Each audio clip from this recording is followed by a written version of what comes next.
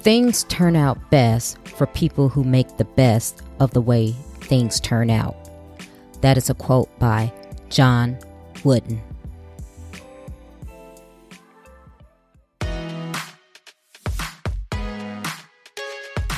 Welcome to Trina Talk. Trina Talk is a weekly podcast that will inspire and empower women of all ages to strive for the impossible. Your host, Trina L. Martin from TrinaMartin.com, is a motivational speaker, leader, and cyber tech expert. Every week, Trina will share wisdom gained from her life experiences and lessons learned while pursuing her goals to inspire you to achieve the next level in your life. Now, your host, Trina L. Martin. Hello, welcome to Trina Talk. I am your host, Trina L. Martin, and this is episode 39. The topic this week is Change the Way You Look at Things. My guest this week is Tim C. Starr. Tim is a speaker, author, podcaster, and mindset missionary. Tim worked in the computer support industry for more than 20 years. Then in early February 2013, after 15 years working for the New York Life Insurance Company general office in San Diego, he got a phone call telling him that was his last day. Tim didn't work again for almost 2 years, but he didn't get depressed. He felt freed and relieved. Hi, Tim. Welcome to the show. Hi. Thank you for having me, Trina. So you're a podcaster as well. You're an author, a public speaker. You're from Chicago, just as I am. But you have an interesting story as far as your life before your podcast and everything. Can you go into detail and tell me about that? Sure. I've been doing IT work for 20 plus years. And for really the whole time, except for a short period here recently. For that whole period, I've been working as a contractor, which means that you're employed by one company, a staffing agency generally, and then you provide services for a third-party company. And I spent almost 15 years at the New York Life Insurance Company general office in San Diego, and I was the only in-house support person there. And as a contractor, normally, they have a contract that's negotiated between the company you work for and the company you're providing the services for. And every year, generally, it gets renegotiated. Sometimes it's a different time frame, but generally it's every year. So about 6 years ago, we were going through that process, and it was delayed. It was probably a month past when it was supposed to have been finalized. And my rep in New York had been telling me all along, don't worry, just like every other year, it's a done deal, nothing to worry about, you got a job, And then one day my phone rang in early February, and it was him, and he said, I'm sorry to tell you this, but they've taken everything off the table. They told me to tell you today's your last day. Go home. So, needless to say, it was unexpected. It was not out of character for them and how they do business, but I didn't expect it to happen. So I packed up all my stuff and I went home to a wife who was already unemployed. And so for a couple of months, that made things kind of interesting at home. But she went back to work, and I took a little time off because I really hadn't had a vacation in a long time, because when you're a contractor, if you don't go to work one day, you don't get paid for that day. There is no paid time off. Sick time, holidays, nothing. So you tend to just work. And so I hadn't had what I felt like was a real vacation in quite some time. So I decided I was just going to relax for a little while, not worry about it. And then I started looking for work. And it took me almost 2 years to find a job. And the whole job scene and search scene had changed, and it was much more difficult. And so what happened to me somewhere during that time frame, I realized that what the quote-unquote experts say is supposed to happen to a middle-aged man when he loses his job unexpectedly did not happen to me. And the commonly accepted rule is that you're going to get depressed. You're going to start questioning, what's your value in society if I'm not this anymore? Who am I? What am I? And, it's just a bunch of ugly stuff. And none of that happened to me. I was feeling pressure, and the longer the time went, the more pressure I felt about trying to find a job. But, and I didn't have any great amount of money to sit on. So, but I didn't get depressed, and I didn't feel like, I wasn't questioning, who am I now if I'm not this? And so when that became a conscious awareness for me, then I thought, well, okay, why not? Why don't I feel these things?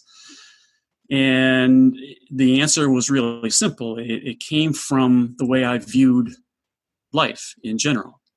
And I just didn't see things the way, apparently, the typical American male sees things. And certainly not the way they said I was supposed to see things. And so then, okay, why not? And it really just came out of stuff that I had been consuming since I was a kid. My mother was a seeker for answers, all of her life. And when I was a teenager, she used to read all this stuff. And for the younger people out there, this is the way, but the internet was not even in anybody's imagination yet. So you had to go to the library to read a book, And she used to share a lot of these things with me. And so I got exposed to a lot of what we now call, thought leaders at a pretty early age. And I would read it because I thought the stuff was interesting. And I probably didn't have a lot of resistance to the ideas that they were presenting. If they said, whatever position you're in today, it's your own, I don't want to use the word fault, but it's your own responsibility. You got there through choices that you made and actions that you took. And, the flip side of that is it's the same for where you're going to be tomorrow. It's all dependent on you and what you decide to do. And I didn't take that and go, well, I don't like to hear what that is. I sort of chewed on it for its value. And if it made sense to me, I at some level incorporated it. And over time, that stuff changes your mind. And so when this big life event happened to me, I just didn't have the kind of reaction to it that I was, in quotes again, supposed to have. So from there, then I just started, I finished my first book while I was unemployed. And I just somewhere started thinking that, if I can learn these ideas and keep myself from grief, other people can do it. And I certainly know a lot of people who need to do it. And so I thought I'll start, let me see how I can spread this. And so that's sort of through a winding path has taken me to where I'm at today and doing podcasting and speaking and things along that line. And you and me. Yeah. And that's very interesting because I do things just like you do. I'm, a podcaster, speaker. I'm in the process of writing my book. And I've done a lot of self-work myself. And I've kind of come to exactly what you were saying is it's a mindset thing. Absolutely. So my question for you is, you said, your mom basically you kind of were fed off of your mom, you're going to the library and reading books and things like that. Did you know that you were always that type of person, or did it take this circumstance for you to realize that, okay, I'm not going to be depressed and think that the world is coming to an end? This stuff is just whatever your mindset is, whoever you are, wherever you are, whatever your age, it's a result of years and years and years of programming. And the way that I look at it is, an analogy is it's sort of like taking let's say a kitchen table, and it's just raw wood. It's untreated. It's brand new. And you put a layer of just a thin coat of shellac on it, right? And it's so thin, you can't even hardly see it. but you're starting to protect that table. And then every day you put another thin layer on there, another thin layer, another thin layer. Over time, it builds up to the point that, it's 3 feet thick and you can't see the table anymore. Right? So to counteract that, if you want to get rid of that shellac, you generally, and there's shortcuts for different things, but generally speaking, you got to start taking off those layers sort of one by one. And you start working back in the other direction. So it takes time. In my experience, people are not able to make tremendous changes in how they see the world overnight. So it's just a time process. It's an accumulative thing that, and that's my answer, I guess. It's the short answer is it's cumulative. It's not some instant thing that you realize and go, oh, I see the light now, and now suddenly I'm a different person. Mm-hmm. You've got lots of programs that are running, and they're not going to just stop running instantly. You have to counteract them. Right. So when that situation happened to you, how did you get to the point of writing a book? Because you said, okay, you lost your job, Mm-hmm. you weren't depressed, but I would imagine just like any other family, like you said, your wife was out of work for a little bit, and I'm pretty sure there was some stress as far as home life. Yep. So how did you get past that and keep your sanity, help have your wife keep hers, and then you said, okay, because you were out of work for 2 years. Yep. So how did you finally everything smoothed out, and then you say, you know what, I'm going to take this time and write this book? How did you get there? I've always enjoyed writing. It's work, but there are times when it's just fun to do. And I'd had this idea. So I had an idea that came to me, I don't even know when, it's years earlier. And, most ideas come and you think, oh, this is great. And then, you give it a day or two and it's not so shiny anymore. And this was an idea that just wouldn't go away. And so I had time on my hands. So I said, all right, let's see. And I started up the computer and started my word processor. And I just had just this little nugget of an idea. And I started writing. And I wrote the first, probably, at least the first half, probably 2/3 of the book all in one sitting. It just kept coming. And then it stopped, and it took me then another 2 years to finish it, or something close to that. So people have told me, oh, well, you were channeling it. Maybe, I don't know. I do know that sometimes I go back and I look at pieces of the book and certain parts of that section, I remember doing it, but it's kind of like it wasn't me. It's an interesting experience. So what was your book about? It's called My Name is Prosperity, and it's written in the first person. I go to a party on a big estate in Texas, and it just turns out that I end up there and I don't know anybody, and I meet a woman there who may or may not be a real person. And over the course of a long weekend, she has lessons to teach me, but she also introduces me to 3 other people who have their own lessons in different areas. And it's essentially their law of attraction lessons. Okay, that sounds very interesting. So you call yourself a mindset missionary. Mm. So tell me about that. And I think you've already touched on it, and I think I know where you're going to head. But let's see if I can confound you. Well, you said it. It's all about mindset. I mean, and I have this thing about when we speak, people say a lot of things and leave off the tail end of really what they're saying, right? So a phrase like, or sentence like, it's all about mindset. You need to have a better mindset. What's left off of there is if you want to be happy. right? Or if you want to do this, if you want to do that. It's sort of assumed that the person on the other side knows what we're saying. But I think for the most part, people don't truly know.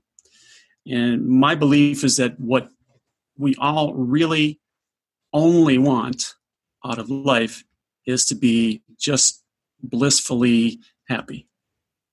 And if we were the village idiot just walking around with a giant grin on our faces all day long and the world was falling apart around us, but we didn't care, we'd be happy.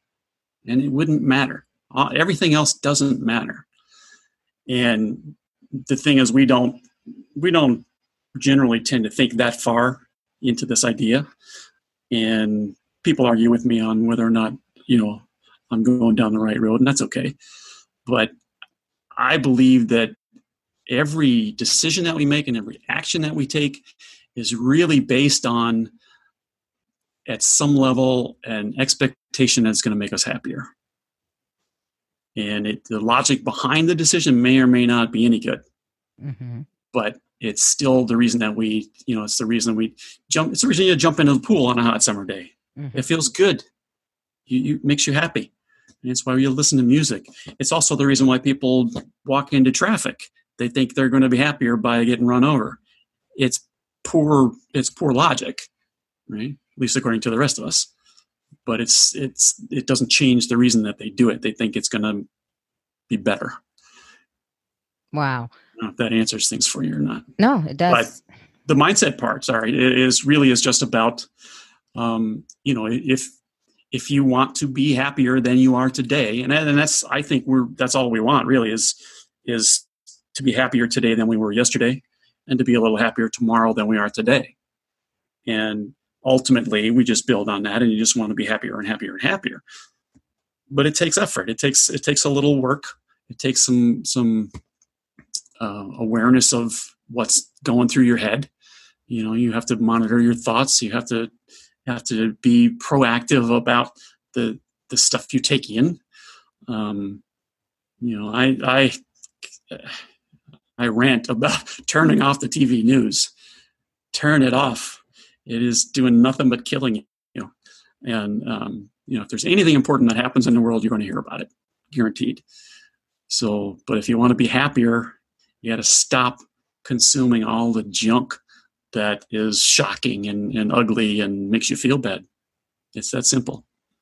Oh my God. It's I do the exact same thing. I probably about a couple of years ago, I stopped watching the news because I used to be a news junkie. So it used to be on all the time. And I just started being stressed, having anxiety. And then one day I was at my wit's end, and my kids, because I'm a single mother, my kids had gone with their father. And I said, you know what, this weekend I'm so exhausted. I'm not going to look at TV. I'm not going to answer the phone. And that was like, it was like an epiphany to me. I was like, oh my goodness. I was like, I had so much peace and clarity for that weekend. And Monday morning I got up and I turned on the news and I felt myself tighten right back up again.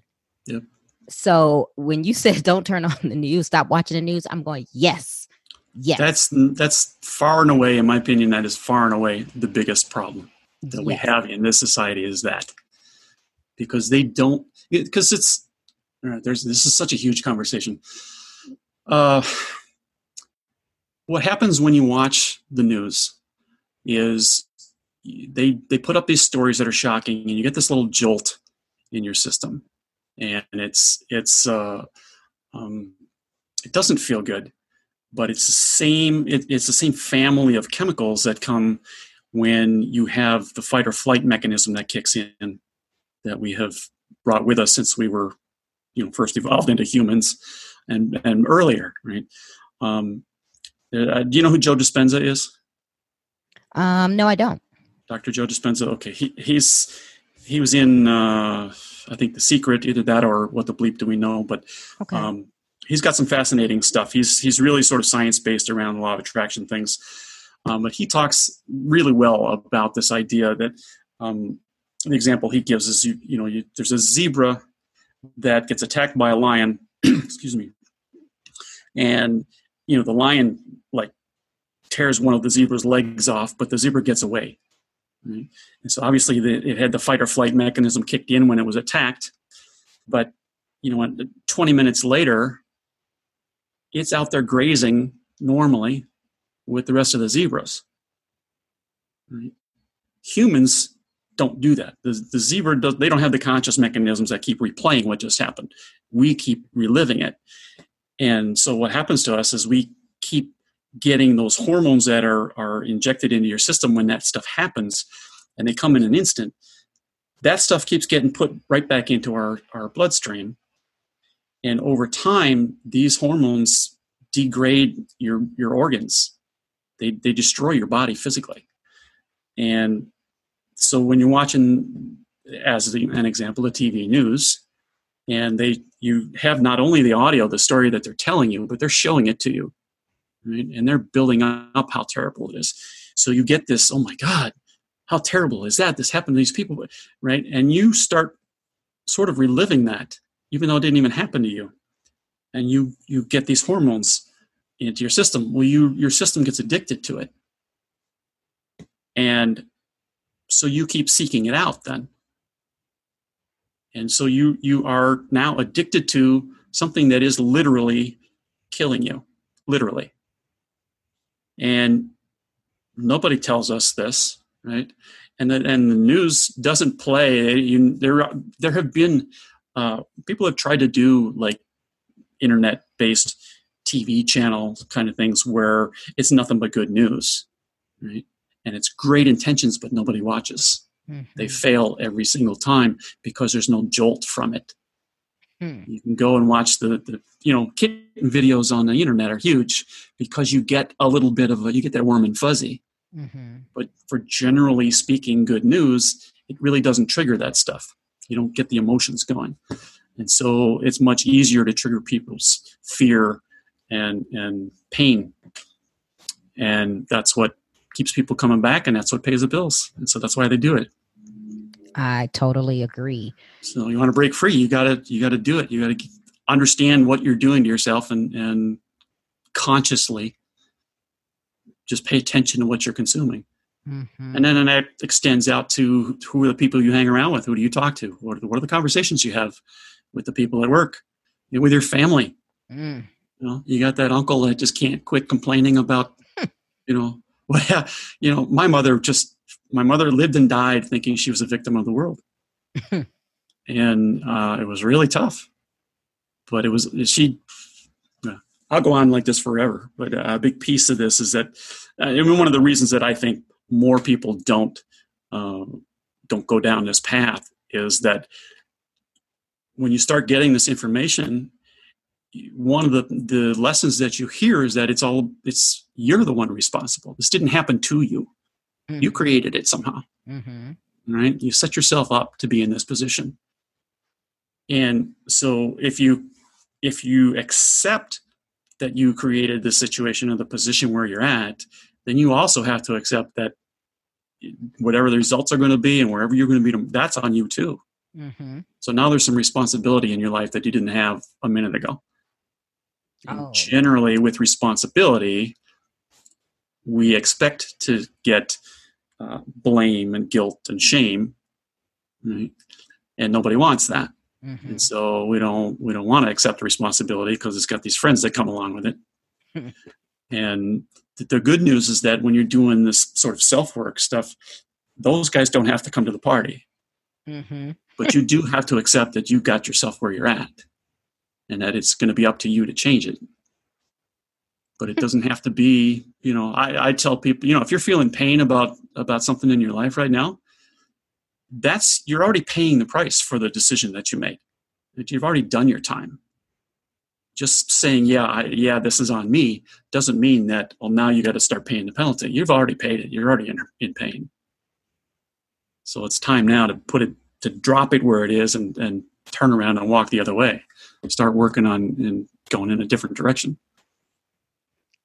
I love everything you're saying, and I know you kept saying, "Oh, I can go on forever with it." I'm right there with you because I have done that hard self work, and I know everything that you're saying is true.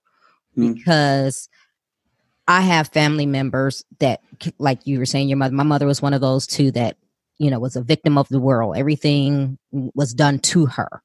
And like you said, there's people, and I've had to let go of friends. I've stopped talking to family members because, like you say, they're draining. I have talked to people on the phone, and then when I get off the phone, I feel like a bus has run over me. Yep. I'm so I'm going, oh my goodness, I was having a good day until this person called me. Now I feel like I just, like you said, I felt like I went and played in the middle of the street and a bus just ran over me. Yep. And finally I realized, I can't do this anymore. I cannot talk to this person anymore because they're always complaining. There's something negative, and I don't want that feeding into my world. Yeah. Well, it's interesting because before cell phones, it used to be expensive to make a long distance call. Mm-hmm. I remember those days. And I moved out of the house. I was 17 years old. I was still a senior in high school. And my mother, that following summer, she moved to Arizona. And so our only communication was on the phone, probably once a month. And the phone call would be exactly what you just described. It would be just her complaining about all this stuff in her life, and I would end the call and just be wiped, just completely wiped out. And one day I became conscious of this, and she started in and I said, Mom, you can't do this to me. She had no idea what I was talking about. So you can't just call me and dump this stuff on me. And what are you doing about it? And that was a question she didn't like. And she didn't like that, I wasn't willing anymore to listen to just the constant complaints. Mm-hmm. And it's one thing, to vent. It's another thing to just be complaining. And that complaining is a habit. And I told her, you can't do this to me anymore.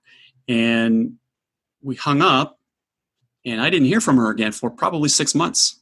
Wow. But you know what? It was a free and easy 6 months. And then when she called, then she was better for a while. It's a program. She lapsed back into it, but I could call her on it then after that. Say, no, you can't, no, you got to talk about something else. You can't talk about this, and essentially I took over the phone calls. I started driving the bus, Mm-hmm. Mm-hmm. And that's what you have to do. You got to point it out to people, and some people are going to be okay with it and own it, and other people are going to deny it, and you may wave goodbye to them in your life. It's just a reality, but your life will be better for it. It's very unlikely that they are major contributors to your happiness and at the same time just be complaining about everything. Pretty unlikely. Oh, absolutely. Like I said, I've let go people, and my mother was like that, and she's now deceased, but I have a brother and he's like that. And honestly, I stopped answering his calls because it was always some kind of negativity. And the crazy thing is, so I have two brothers. My eldest brother, he and I are very close, very much alike, always have been. And this brother that I'm talking about now is my brother next to me, who was a lot like my mom. So last year, my eldest brother turned 60. His wife throws him a surprise birthday party. I fly out there as a surprise. My other brother shows up. And would you not know it? I haven't seen him in years. And the first thing out of his mouth was something he was complaining about. And I was, and if, he went on and I guess he saw that the disinterest in my face, and finally he said, well, what do you think about that? Or should I just let it go? I said, just let it go. Mm-hmm. And then like you, I said, I'm going to drive this train. So I turned it on something else like, hey, the weather's great. Or just something that wasn't complaining. And I was just going, oh my God. And I'm thinking, okay, we're here to celebrate my other brother, and he's making this all about him. And finally, I just had the party. I just had to leave him. And then my other brother tells me, as we're talking about it, he goes, yeah, he went to other people at the party and started complaining about the same. Absolutely. I'm going, what? We need to have a long conversation off the record. I mean, that was what my mother would do her whole life. She would find somebody who would listen to her complaints, and that's, she would just dump on them all the time. And then eventually that person would get tired of it. And then suddenly they're the enemy, they're the bad guy now. And she would find somebody else to listen. And, some poor, unfortunate individual who doesn't know any different starts listening, and next thing you know, they're sucked in and can't get away for a while. But she would go from one person to the next, and it was sad. Yeah. She volunteered to me one day that she had been rear-ended in a car 6 or 7 times. And I thought, well, that's probably not other people's fault. Mm. There's a pattern here. What's the common denominator? It's got to be something about your driving. Wow. So, it's one of the great things, though, to slightly change this, is for anybody who hears this, who thinks, some of this, strikes a chord, and maybe I should look into this a little bit, but I don't feel like feeling bad about myself or my life or anything like that. One of the things that I like to remind people about, or tell them, is that, when you start to dig into this stuff, as soon as you start to make a little change, in the beginning especially, you see change in your life, right? You see positive things happen immediately. And so you're able to get excited about it, and you want to dig in and get more. And it's a really fun place to be at, when these lights start to come on for you, and you go, this stuff doesn't have to bother me anymore. I'm annoyed like crazy at the little things in life that shouldn't be happening, right? Somebody has decided not to do their job, and so somebody else has to do it for them, right? That stuff makes me crazy. But the big stuff happens. I'm able to just accept it and deal with it and move on. And I am so grateful for that, because you save yourself just so much grief and anxiety, and you don't grow old so fast, That's true.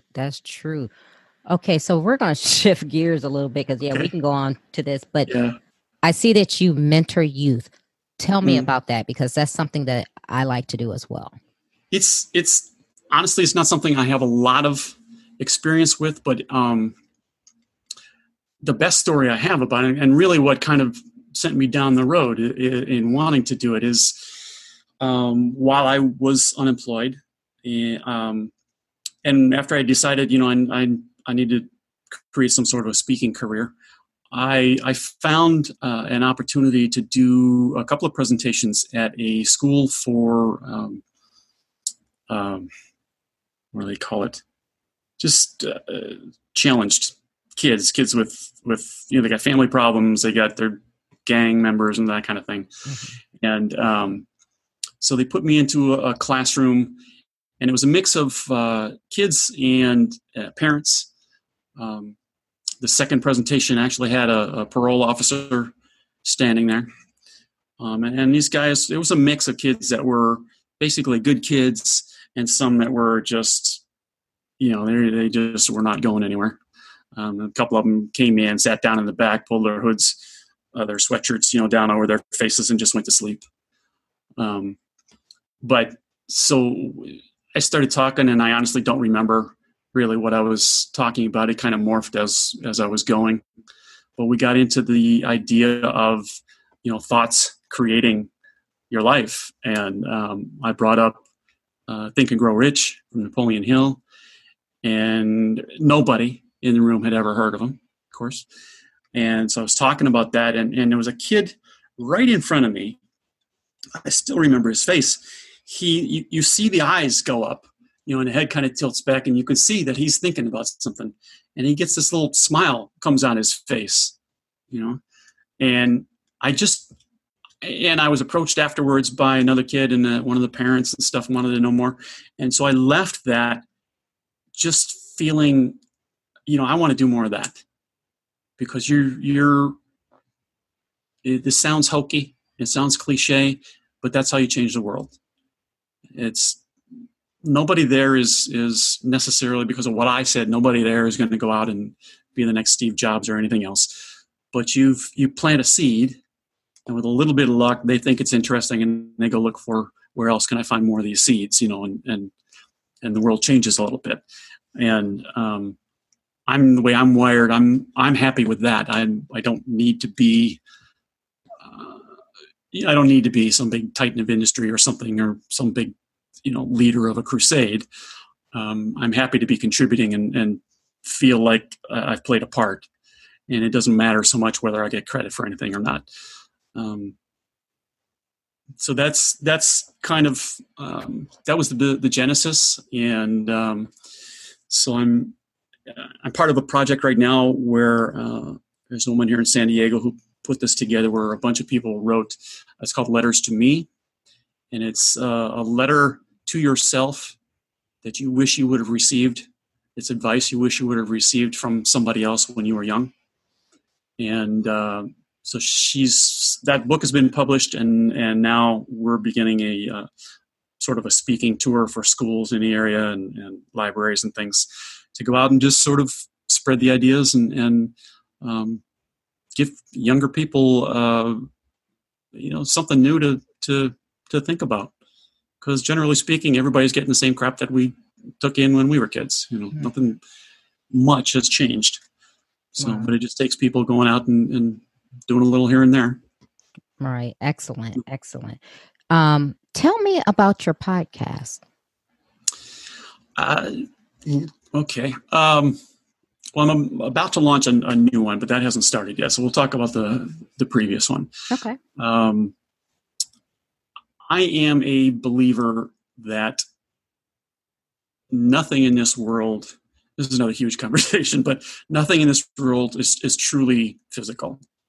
Right? If you take an electron microscope and you start drilling down into cells and atoms and what's in the atom and what's in the proton and what's in this and what, there are particles after particles after particles, and everything is smaller and smaller and smaller and farther apart and moving faster and faster. We've got I was astounded. I found out fairly recently that scientists have never seen an electron. They can prove that they exist, right? They have evidence of what happens after, I guess. And these things all these tests that they're doing, the super collider, the hadron, whatever, all these things, these quarks, all this stuff that they've never seen any of this stuff. All they can see is the evidence based on the tests they created. And the more they investigate, the more they find out. There's all the stuff we don't know about yet.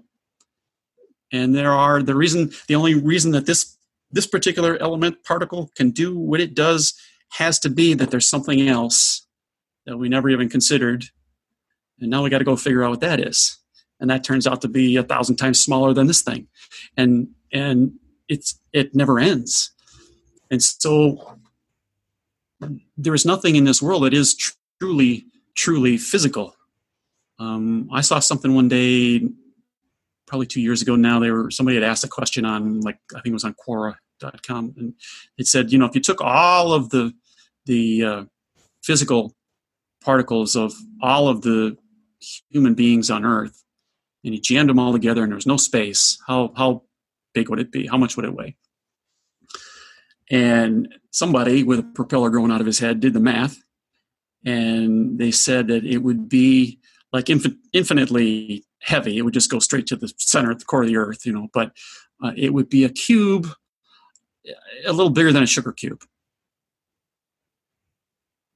And I read that and I thought, I think he's wrong. I don't think you'd even be able to make a cube out of it, because it doesn't really exist. So that there's a phrase that's really common in all the sort of, what used to be called New Age circles. It's like, you're not a human being. You're a physical being, an energetic being having a physical experience. And I think that's true. And so my podcast is a long way around answering your question, but my podcast is called The Universe Between Your Ears. And it really comes out of this idea that your universe is what you create it to be. Because you are nothing but energy. So all of your experiences are just things that you have created, in your mind, whatever that truly is. And so it's the universe is between your ears. What do you want to experience? That you have the ability to experience anything you want to experience. We just don't. We have these beliefs and things that we can't. You could wake up tomorrow morning and be the Queen of England if you wanted to be, but you don't believe it. So anyway, friend and I, he and his wife were running an Abraham Hicks meetup, and we would get into these discussions there, and sometimes it would start to get really good and juicy, and the problem is that the Abraham Hicks material, if you're familiar, is really this kind of surface material. These discussions we would get into, we're starting to dig deep, and then inevitably somebody in the group would kind of get nervous about it and say, can we go back to Abraham? And so we left more than one of these sessions just feeling a little frustrated. And I finally had the light bulb come on, and I turned to him. I said, you want to do a podcast? Because we can just have these conversations, and nothing else. We can talk about whatever we want for as long as we want to who we want. And so he said, yeah, let's do it. And so that's what we did. So we spent a year talking with amazing people who, for the most part, nobody's ever heard of, but people with amazing lessons to teach and experiences and from all walks of life. And it just was an amazing growth experience. I learned really it's to step up and drive the bus. And it was great. And so we had a lot of fun doing it, and we had conversations. Very few of them lasted less than an hour. Because we get into stuff like this, you get into stuff that's just, there's so many layers and so many directions you can go, and ours was unscripted also, and so somebody would say something that was interesting, and we'd take a turn, and we'd shoot off and chase that idea for a while. And so it just was really, really fun. And we took a hiatus at the end of the year, one, because we had enough recorded that would take us through the end of the year, and the holidays were coming, and since then, we just haven't had the ability to coordinate schedules again so that we could go back and start it up. But it's called The Universe Between Your Ears, and I don't know, that's that. It may be a 1 year, there's 52 episodes. That may be all we ever do, but it was a lot of fun. Oh, so what is your new podcast about, if you want to talk about that? The new one is going to be about personal growth, mm-hmm. and it's going to be a slightly different format. It's just me, and I'll have guests, but it's going to be a different sort of presentation than the other one. The other one was just we all sat down and have a conversation, and it lasted until it died. But this one is going to be a little more structured, and it's going to be there will be a lot less of the getting to know you stuff, and a lot more of here's a very sort of constrained topic. Let's dig deep on this. Okay. Well, since we're talking about personal growth and let's go into the personal questions I have for you. Well, look at the time. I got to go. No, you don't get off that easy. Okay. Who or what motivates you? The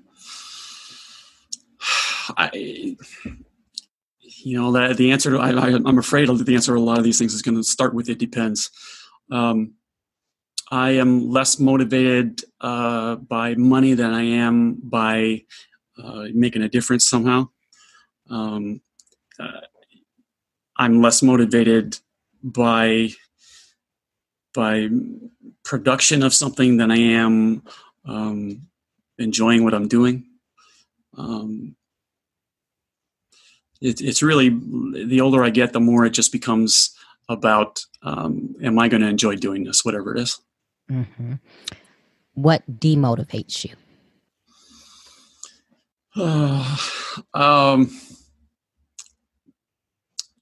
probably would be fair to say that, like, quotas. You got this job and you gotta meet these deadlines, and if they're realistic, it's one thing. If they're just designed to push you and grind you into dust, and that's going to demotivate the heck out of me. Having to deal with people who don't want to hear what other people have to say, that's difficult. Mm-hmm. Yeah. Okay. When was a time that something was said or done to hurt you, but it worked out for your good?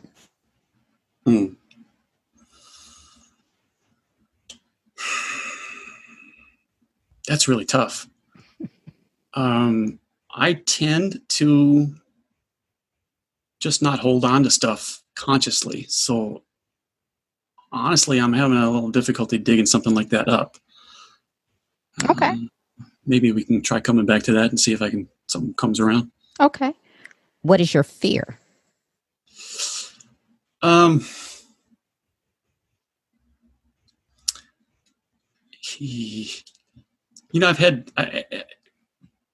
When I was a kid, we were really poor, and money for a very long time was always an issue. So it kind of depends on how you define the word fear, but not being able to pay bills Mm-hmm. is incredibly stressful. During that time frame when I was out of work, I paid for a lot of things on credit cards, Mm-hmm. And a lot of things, and it takes years to get that back, to pay it all off. So I'm still working on that. Mm-hmm. Okay. Is there a time when you wish you had done something that you didn't? Yes. There's probably more than one. The first thing that pops into my head is old. When I was probably a sophomore in high school, was around 16. Somebody in our group was at least 16 because we were driving. It was August. I love football, and I was fast and had good hands, and I could have been a receiver or a running back or something. And there were 3 or 4 of us that we heard that high school football practice had started, or, they're getting ready to do tryouts or whatever. And so we drove up to the school, and we turned in. They had a parking lot that faced the end zone, and we pulled up there, and it was probably 85 degrees in Chicago, and so the humidity was 90% or whatever. And we sat there for a few minutes and watched these guys in full pads doing these drills. And they weren't out playing football. They were doing these sort of sideways leapfrog things, and you jump sideways over somebody and roll and back and front, and sprints and all. And we kind of all, as I remember it, we all just sort of looked at each other and just were like, no, let's not. But I wish I had done it. I wish I had done it because that would have been good for me. Okay. But, today, people are much bigger, and I'd have been just snapped like a twig. But back then, they were more my size, and I could have competed. Okay. Is there a time that you wish you had not done something? Yeah. It was really stupid. The first thing that comes to my mind. Girlfriend and I were moving into an apartment, and we had moved a few things in, and a friend of ours was helping us, and she wasn't there. I don't remember the whole scenario, but she wasn't there. But one of the upstairs neighbors had left, and it's just a small building. There were probably, 4 to 6 apartments there. And so it was owned by a single person. And somebody had left a new vacuum cleaner in a box in the stairway. And I let my friend talk me into taking the thing. We took it into our apartment, stuck it into a closet, and of course the person called the landlord, and well, who would do this? Everybody else is already established here. Let's take a look in here. And they found it, and we never got to move in. Yeah, I wish I'd never done that. It was really stupid. We didn't truly need it. But there you are. Okay. What is your definition of success? Okay, that's another it depends thing. Depends on, what area of life.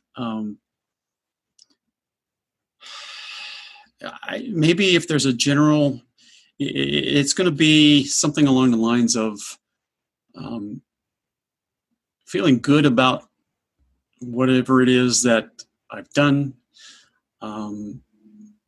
not being stressed more than you truly need to be, and able to pay the bills without struggle. I don't need to be a super millionaire. I just need to have enough money coming in that I don't have to worry about paying my bills, and I can feel like I'm living pretty well. Okay. So success would be being in a position where it's easy to be happy. Okay. How do you recharge? I'm mostly an introvert, so I don't need to be out and doing parties and things much. If I go to a party, I'm happy to be standing, in the corner of the room just watching people.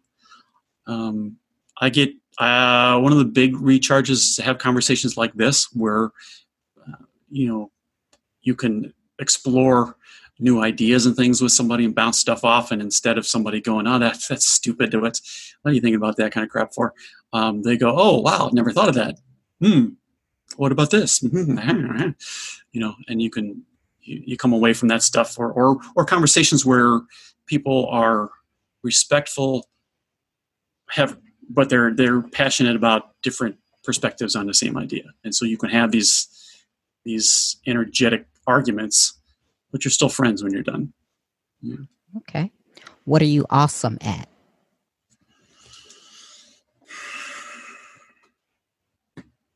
What am I awesome at? I don't know. I'm pretty good at dealing with people. And I'm doing support work, IT work for a long time. And one of the things that I've learned there is that people are less concerned about whether or not you're able to fix their problem in the moment than they are about whether or not you give a damn. Because not everything you run into is something you're going to be able to fix right then and there. But if they feel like when you tell them, I don't know, but let me find out and, we'll get it fixed, they are far more likely to say, "Okay, appreciate it, thank you," than they are if you say, "Oh, well, let's just try something," and, or if you blow smoke at somebody. So I'm pretty good at calming people down and helping them to I don't know, I suppose just to feel a little better. I don't know. That's a tough question. I'll have to put some more thought into what I'm awesome at and then get back to you. Okay. What legacy do you want to leave?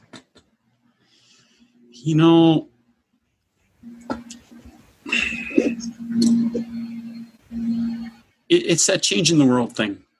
If I can feel like I've done some work of some kind that people see value in, then I think I'll be happy. I really don't care whether my name lives on in lights or anything, but if I can feel like I've made a difference for a few people, a significant difference, then I think I'll be happy. Okay, well, those were great. Tim, give the listeners one motivational takeaway.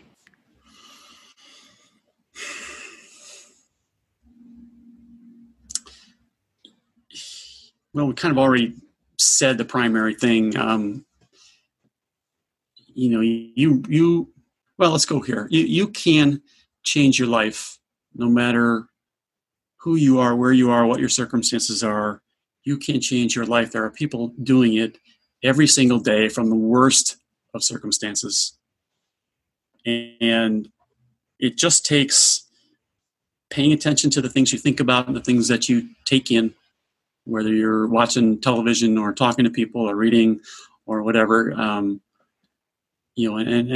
put a little bit of mental effort into trying to think of things that are less, I'm not even going to say think happy thoughts, just think of things that are less ugly.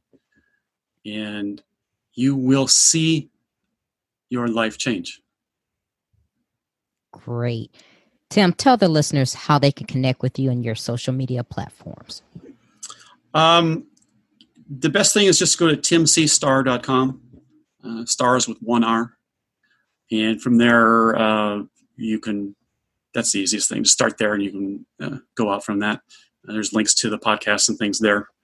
So.